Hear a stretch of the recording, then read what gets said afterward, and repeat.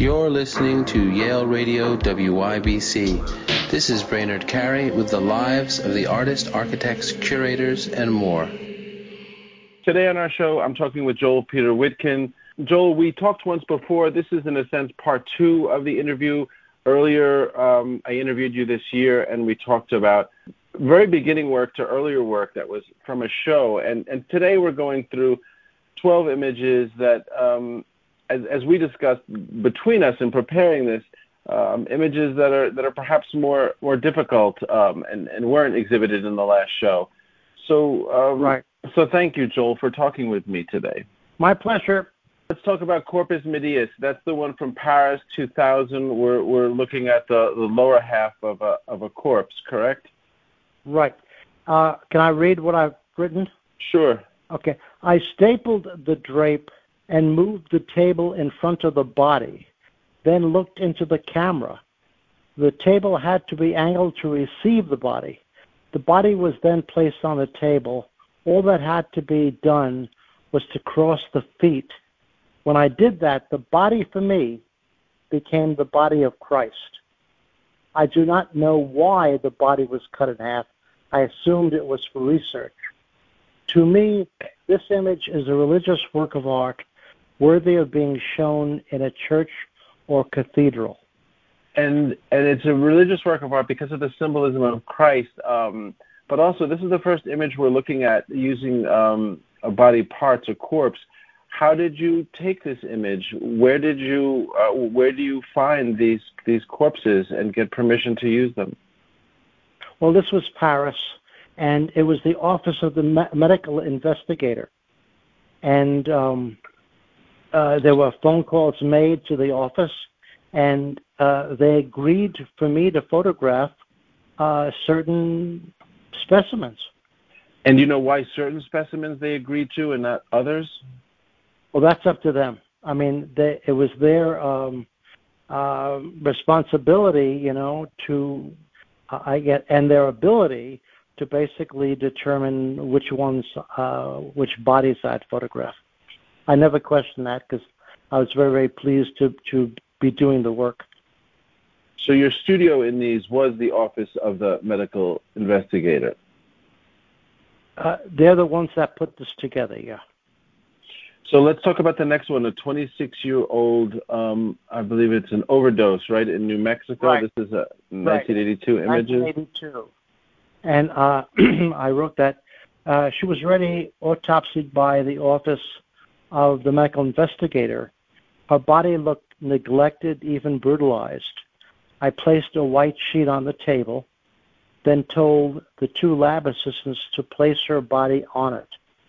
I propped a head onto a wooden form that was in the lab and arranged her hair so that her left eye was covered. I then positioned her breast and her right hand. Her hand had all the elegance of a hand about to be kissed. And let's talk about this one. So this is now not Paris, this is New Mexico. And so it was the same approach. You go to approach the office of the medical investigator and ask if you can make images there? Exactly. But, bear in mind this was 41 years ago. And it Which means what? That's not possible now? I'm not saying that, but I think it's maybe not possible, but I feel it'd be very, very conservative and hard to do, if at all. And the person in charge was open to what I wanted to do, and that was very, very unique and I should say rare. But you also found that in Paris, right? They were also open to what you wanted to do. Right, even more so, from the get-go. So let's talk about the next image, Feast of Fools. This is another one that I believe you made in the same medical examiner's office in Mexico in 1990. Yeah, Mexico City. Yeah. And should I read what I wrote? Sure. I met with the doctor in charge of the Office of Medical Investigators in Mexico City. I was shown a refrigerated trailer full of unclaimed bodies. I was also shown some drawers that were not refrigerated, where body parts were being stored. The next day, I came back to the morgue and chose a severed hand, an arm, a severed leg, a foot, and an autopsy infant. Earlier that morning, I had gone to the Mercado and bought pounds of different fruits, pomegranates, grapes, apples, blackberries, and pears.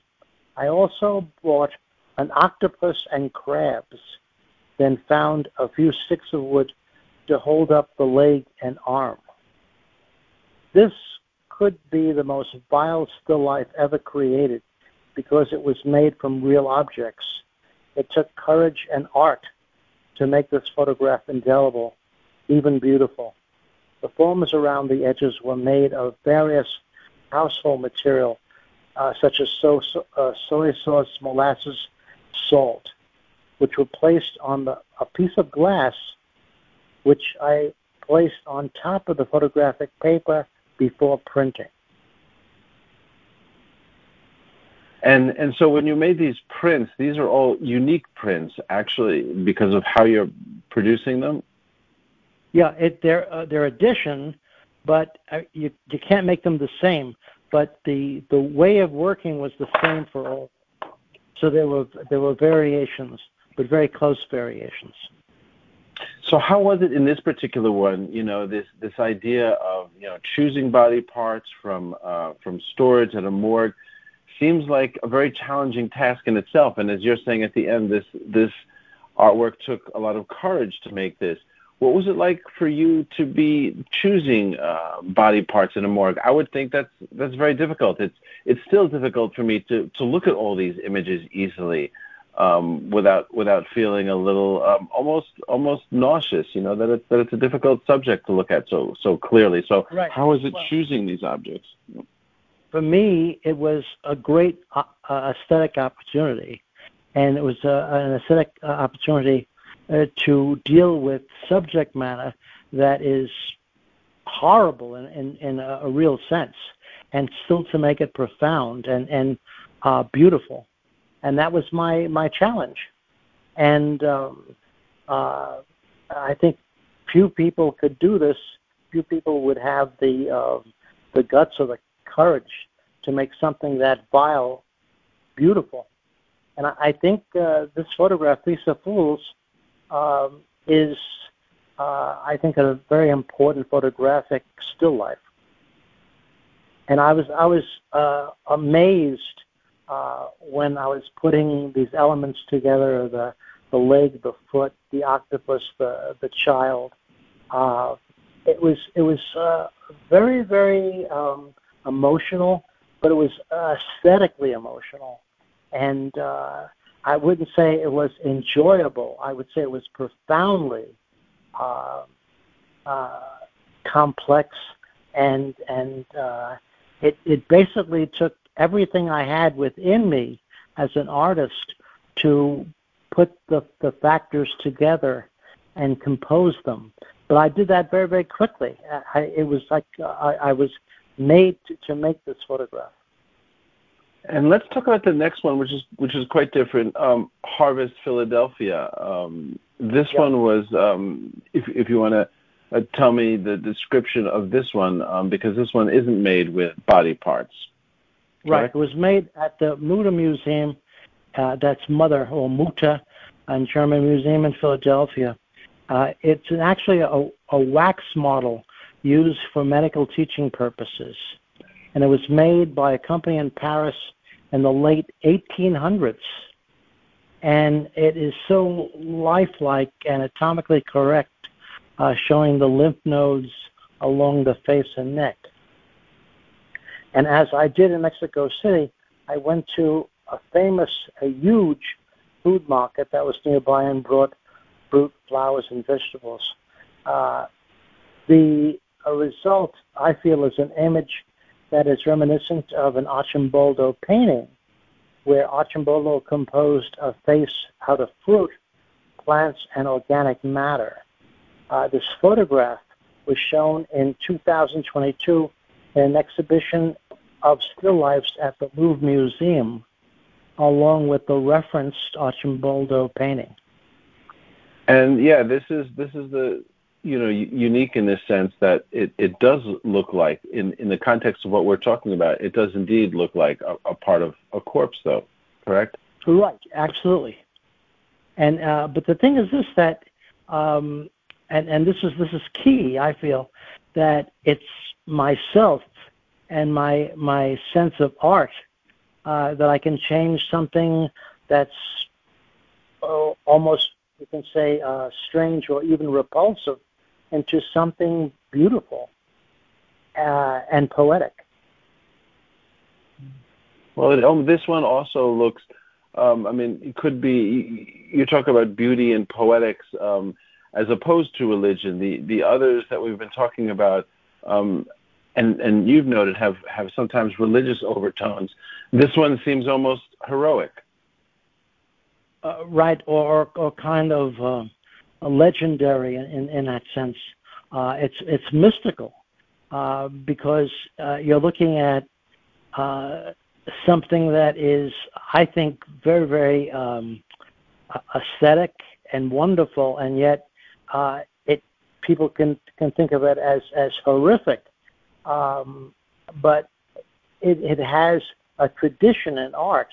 And I think that my approach to making this photograph of Harvest is the result is making something that is beautiful and I would say legendary, because I've taken these aspects of it, the remains, what looks like the remains of a person, and designed it with fruits and vegetables into a poetic object. Yeah, that's indeed, and let's talk about the next one. It's called Glass Man, which is a unique diptych. This is just one image. Well, it's two images, but unique, and it's called The Before and After in Mexico. And I'll speak, if you want, from your text here, which says you went to Mexico City's Office of the Medical Investigators morgue in 1994, and the dead man in this image was a known criminal who was stabbed to death. You photographed him before his autopsy, seated in a chair, holding a fish in his lap. Then after the autopsy, I photographed him without the mask. When you did this, he looked like a martyred saint, especially in the second image after the autopsy, right? That's what you're saying? He looks like San Sebastian or something. Right. Which means that when an autopsy could be a way of beautification, but in this case it was. Something incredible happened between, the left and the right. I was challenged when I saw the body that I had placed on a chair by two lab assistants, and first put a mask on him to show something that was pretty neutral. And the image on the right is something that I was basically free to do using the same corpse, but after the autopsy, of course. And I stuck around so I can receive the body after the autopsy. And then he was placed on that chair. And it was very powerful aesthetic, and I should say a very, very beautiful and profound experience for me. Here is a body that was opened up and put back together again, stitched up, and placed on a chair for me. And I positioned the head, the hands, and the angle of the body, but it was though something profound and beautiful happened between the first image and the second image. And it was a response that was aesthetic and poetic and powerful. It's about death and the way death looks like. And it's really one of my favorite photographs. And it's basically an adventure in courage and art for me to have done this. Well, it's also one of the most religious, right? I mean, maybe I'm overstating that, but we talk about religion, this time and also last time. The idea of him going from a kind of masked man to someone who looks, martyred, beatific almost. His gaze, even right. In the one after autopsy, is almost. Is that the word, beatific? Like looks enlightened, like he's seeing. Well, as I said, he looked like a martyred saint. Yeah, absolutely. And the next one is called Head of a Dead Man, Mexico, and you wrote about this, that the man was dead. You cut a hole in the table for his head, then cut the plate so that the head from the camera view looked as right. if it was severed. So yeah, this is also a very different one as opposed to the rest, and also very much in some ways about the identity of the person. It almost seems that, like the one previous, we know that was a specific criminal. This also right. looks like, easily identifiable, specific person. Well, it was 33 years ago, and I believe he was found in the street. So there was no reference to, who he was. It was just a body that was found dead, a corpse, and the head is not severed, of course. The body was complete. I cut a hole in the table for his head, then cut the plate so that the head from the camera view looked as though it was severed. I see. And this was also in Mexico City. This was in the medical examiner's office, that one. Right. But the way I arranged the fabric, it basically doesn't have a sense of place. It's the object itself that's centered and foremost. And actually, any condition of where it could be is it's mystical. It's a mystery, and I like that. I like that too. I mean, this one also is, something about it also seems to be almost from a story, right? I think of Judith and Holofernes, like someone's head being served on a platter to right. a king or something like that, right? It has that reference as well. Yep. And the next one, which seems fitting, is a little bit later, 1993, called Man Without a Head in Paris. And right. the text you wrote for this was that his head was removed for research purposes, and his socks were left on because the French believe it comforts his dead.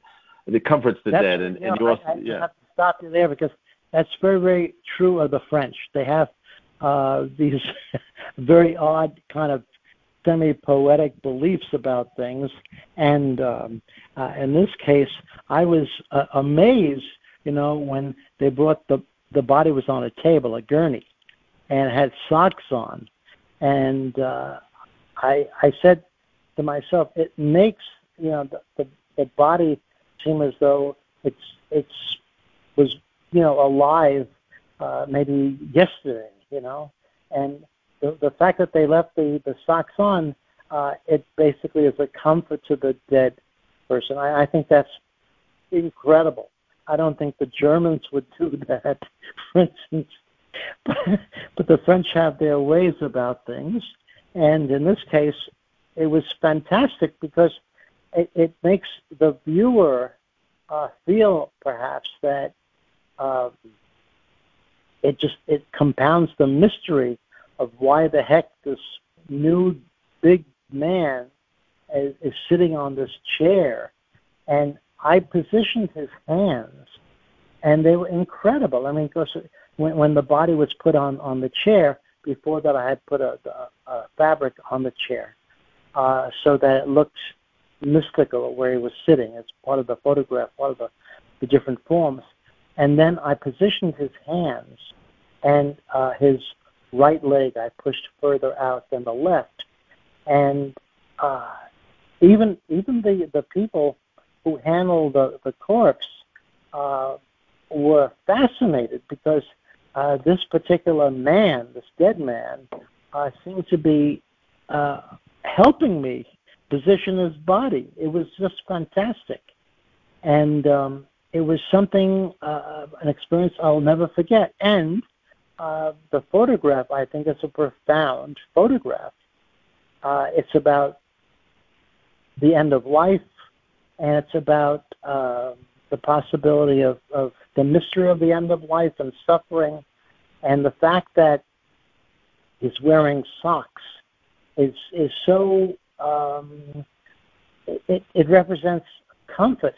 If he weren't wearing socks, it would be a scene of brutality. I think it's crazy, but the socks change it, and you see the blood on the ground because as they lifted the body to set it down, some of the blood from the neck just poured down on the floor.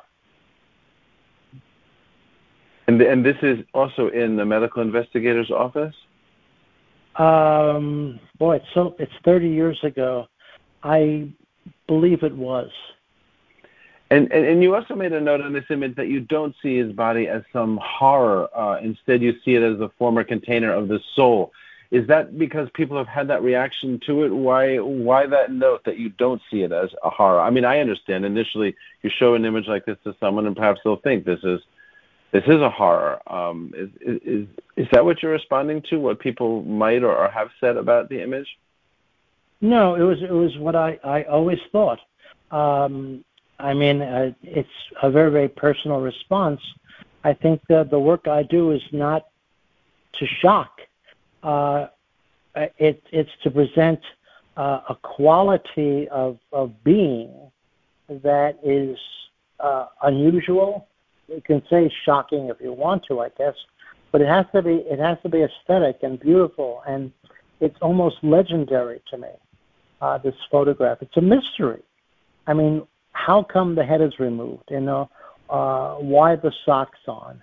The gesture of his hands as though he's speaking or thinking. It's something that all comes together in the photograph, and where I position the camera, how I printed it, how I darken the bottom, etc. All these things relate to the beauty of this image and the wonderment of being alive and dead. And it's as though the dead body or the person is somehow communicating to the viewer, and which is impossible, but it's, you know, aesthetics change the possible. Absolutely, yeah. That's so interesting to talk about. I'm just going to say, this is, I think, one of my best photographs ever. I mean, it's classic. I mean, I see this as a beautiful, beautiful, profound photograph of humanity. In this case, the end of life. But it's done in a way that is, I wouldn't say horrible. I would say it's mystical and profound and heroic. And it's something that when you see it, you don't forget it. Absolutely, yeah. So many of the images we're looking at are like that, kind of unforgettable images. And then the next one is Prudence, Paris, and this is 1996. And this is also using a live model as well as part of a corpse. Is that correct? Right. It's a severed head. And yeah. The strange thing is that she knew. I explained to her. She spoke English or French, of course, but what I wanted to do, and I got the gloves for her. She's holding a little kind of I don't know what it is, a little kind of form. It's kind of like what can that be? Not a snake, but she's holding something that was alive and wasn't. I have no idea. It doesn't come to mind, because it was 27 years ago what that was. But it's a real form of something. It's not a snake, but it's some sort of a small little animal. Like a lizard or something. What? Like a lizard, a small lizard or something. No, it's like a little lizard. Yeah, maybe, but it's a small little thing. Right. And a big worm could be. I think so. That Cynthia was making a note. I think it could be a worm. Yeah. Yeah. And because a lizard or something else would be more rigid. A worm is softer. So I think let's call it a worm. Okay, a worm it is, and it looks like it's kind of a dried worm or something, right? Or is it alive? Right. Yeah, but it's an element in the photograph, and it's mystical, and it has a mystery as profound, I think, as the severed head. Now, the model, through a translator, she spoke only French, had to be told through my English into the French to her what I wanted. I showed her a little sketch, and I hurriedly made, and she understood that the fabric around her face and neck was hiding the structure. Actually they were a leather string of that was attached to the back of the severed head's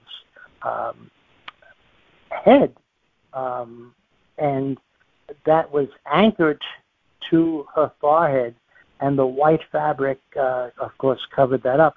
And the two little creatures on top were bats. Yeah, were bats, two little bats, and I think there's a little bit of leaves too that I added that look good together.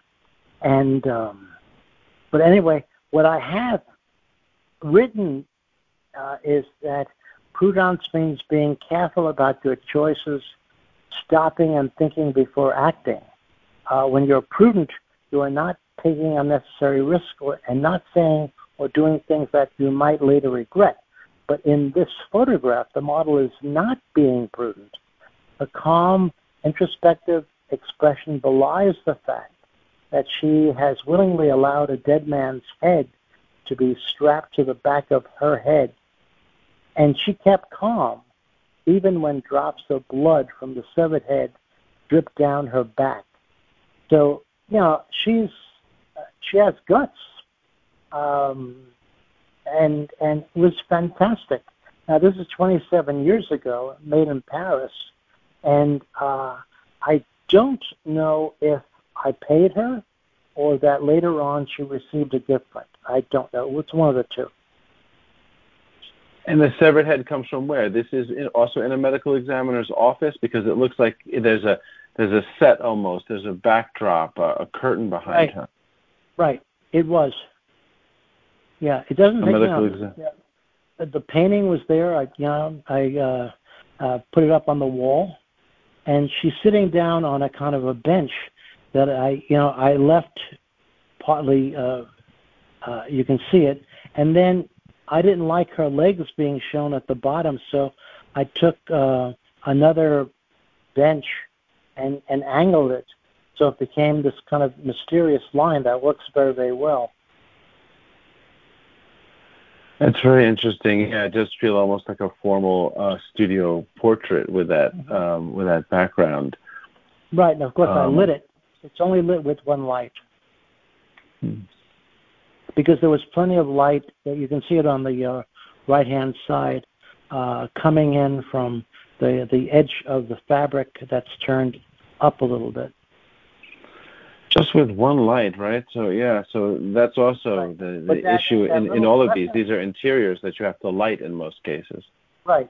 But there's a crescent shape above her head that I actually made that in printing. I made that form.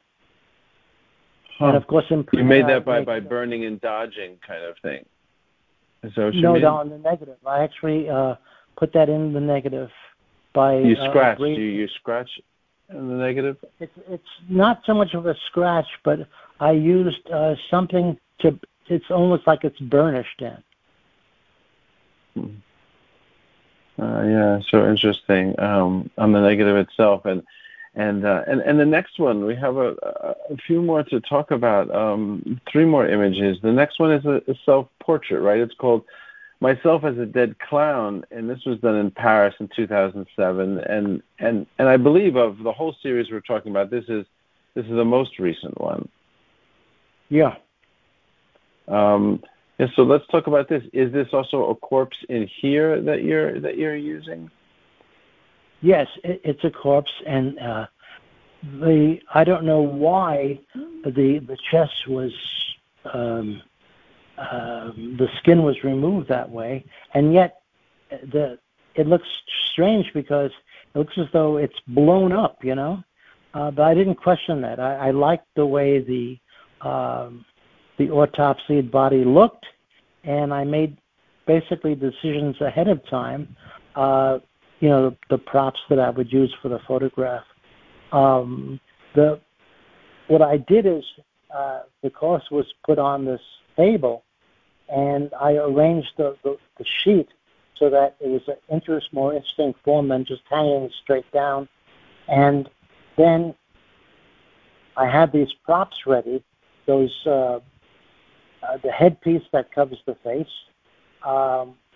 the little penis that sits on the headpiece or the face piece, and I don't know, because it's been years and years ago, I opened his mouth, or maybe the mouth was already open, because the teeth look as though they're all crazy. I don't remember what happened to his teeth, but that's what it looked like when the corpse was put on the table.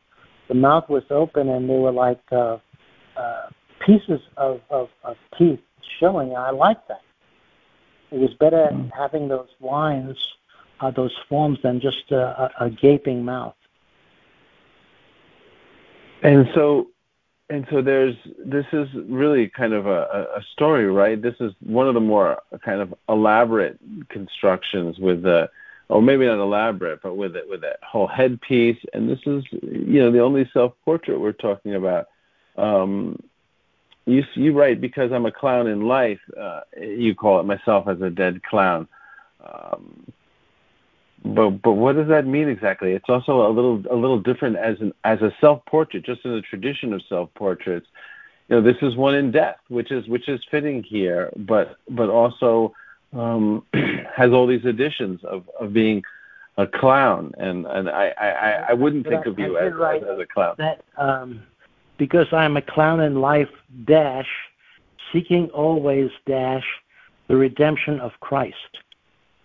Because the only way I can take what happens in life in my personality is to be kind of amused about day-to-day experiences, certainly not history, but I'm a happy person. And that's why the clown, as myself, is basically laughing and basically thinking and seeing, even though his eyes are covered. And that to me is a big connection with myself.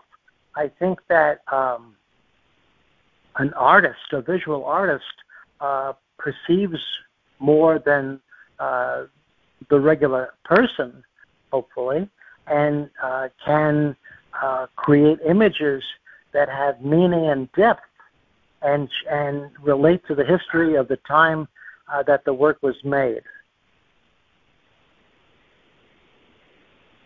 Yeah, and the time it was made. I mean, you also say that explains the clown in life, but then you say seeking the redemption of Christ.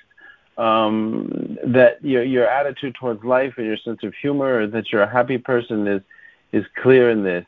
Seeking the redemption of Christ is, of course, about some of the religious overtones in all of these. But that sounds like you mean that even more specifically. Yeah, and by that I mean that, like many paintings and artworks in history that are religious, we live in an age that is not that religious at all. But I basically create, in this case, an image that is religious. Because I say I'm seeking always the redemption of Christ. That means that I'm a practicing Catholic, and the Catholics, since all Christians believe that the redemption of Christ was for the rest of us to follow in goodness and to acknowledge the sacredness of each other and ourselves. And so to me that is important, but I don't seek it as a theologian. I seek it as an artist who has a kind of a quirky outlook in life, even very, very serious things. And so if I say that this is, and I believe it, myself as a dead clown, but it's imagined, I imagine myself as a clown in life because, like everyone else, I think we're overwhelmed with life, overwhelmed with the purpose of life, the mystery of life.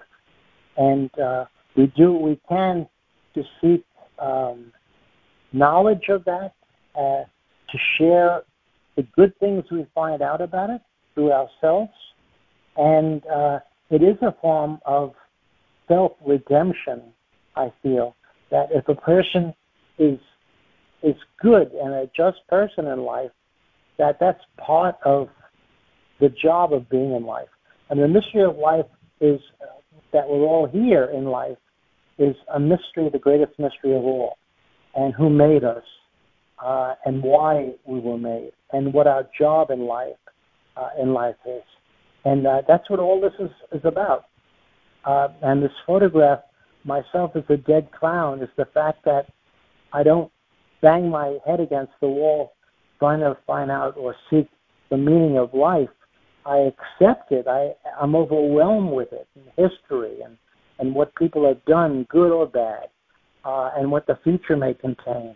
So that when I actually was photographing this corpse, I actually had sketches made of what I was going to do in relationship to the form of the corpse to make this image be what I said it should be.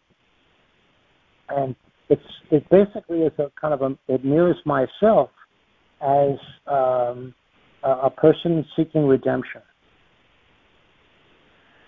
And the cloth on the table itself is looks like it's almost painted. You said you arranged the cloth in that way, but the markings all over the cloth, is that scratching on the negative or something? It looks like there's ink or paint all over the white cloth. On the negative. It's scratching on the negative. Actually, I was getting so good at scratching the negatives that I could basically scratch in different forms. It's like kind of an art form in itself. It's a kind of a signature of scratching. It is indeed, and I love that aspect of it as well. It's so painterly, and so the next image is called Still Life, Marseille, France, 1992. Okay, yeah, I'm on it now. Yeah, that's 31 years ago, and I say that the poet's head as a vase expresses the truth that all life is ephemeral. Yes, and so a poet's head is a vase. Is this a poet's head, or it's? I mean, is this corpse actually a poet, or that's just the sense of it, the story behind it, that the poet's head, that this is a poet's head? The head itself is a real person's, a dead man's head, and that part of the brain and skull was removed. And when I saw the head, that expression, I was intrigued because it has an expression that is not quite a laugh, not quite a kind of a thought that it's having. It's something that it's remarkable, and the in front of the ear is a whiter a whiter looking skin that I think is very important. That was a given that makes the face pop out of the surface, and why the grain was removed that way, I don't know, but I like the specimen. And when I saw that, then I the next day, I guess I came back the next day to make the photograph, but it was profound to me when I saw the head, the specimen, and I made sketches about how I was going to pose it, position it, and what I needed. And I went out and I borrowed the tray. I rented that, and then I got all kinds of fruit and vegetables, etc. And the table was actually, it's a piece of marble, a slab, that I sat down first and put the head down, then the still life stuff, the plate, etc., the fruits around the head, and then the last thing I did was place the flowers in the cavity of the head. And this is also in the a medical examiner's office or investigator's office? Right, yeah. Because once again, it looks like a completely controlled studio image. Well, because I'm good at that. I mean, I lit it with one light, but there was light in the room too, where I photographed this. And the table was dark, and I printed it so that the table is floating with everything on it. Yeah, it's a beautiful image, and you said this was used as the International Morticians Convention program cover, which is right. very interesting in itself, that it was used as the cover of a program for the International Morticians Convention in Germany. International morticians are German, and so it's always interesting that the Germans, I don't know if the French would do that or the Italians, but it really is unusual and almost funny to me that International Morticians Convention in Germany could do this, but it shows that it's life. It's a real still life. If I can make that right. something is comical, because everything about it is out of life. It's stilled, even the fruits, the vegetables, and whatever. Even the cloth, if you can imagine like the cloth being made of something beforehand. I think it's a very elegant image. I think it's a kind of visual statement of the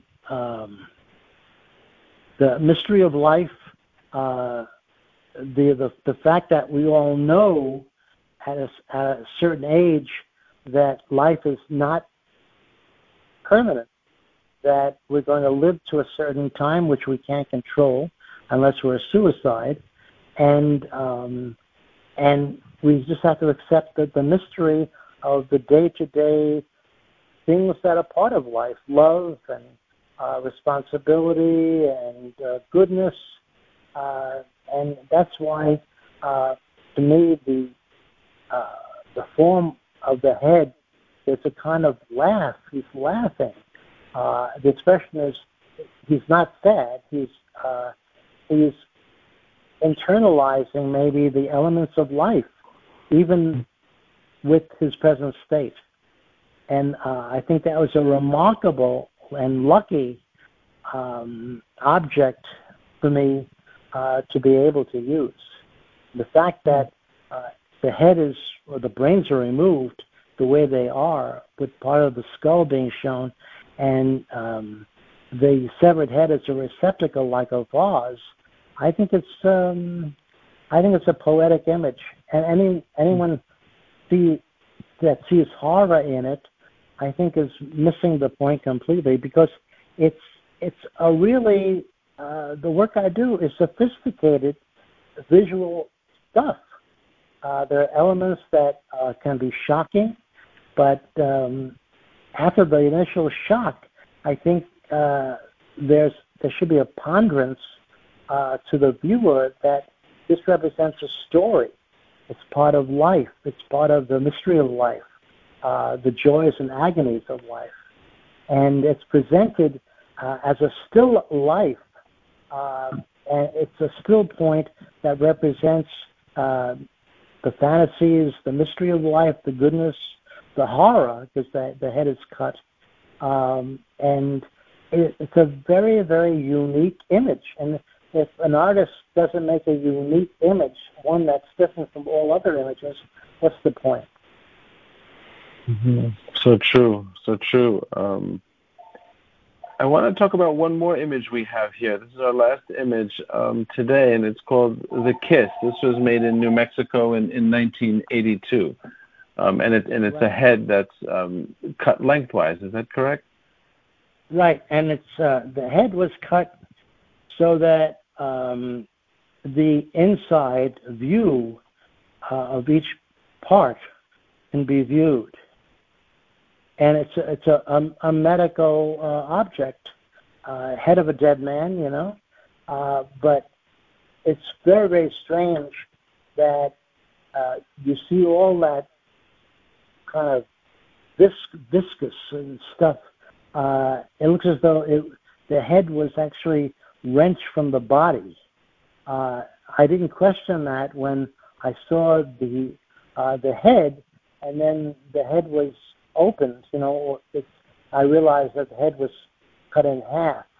And when I saw that, I said, I'll come back. You know, I came back in a day or two to photograph that specimen, and I realized that it could be kissing itself.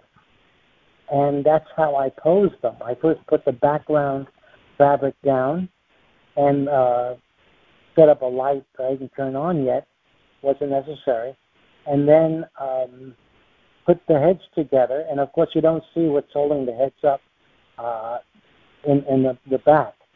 But when that happened, that represented to me the inner workings of a person, and maybe the ego and the id of a person, maybe the good parts and the bad parts of a person, or it represents a thought process that's visualized.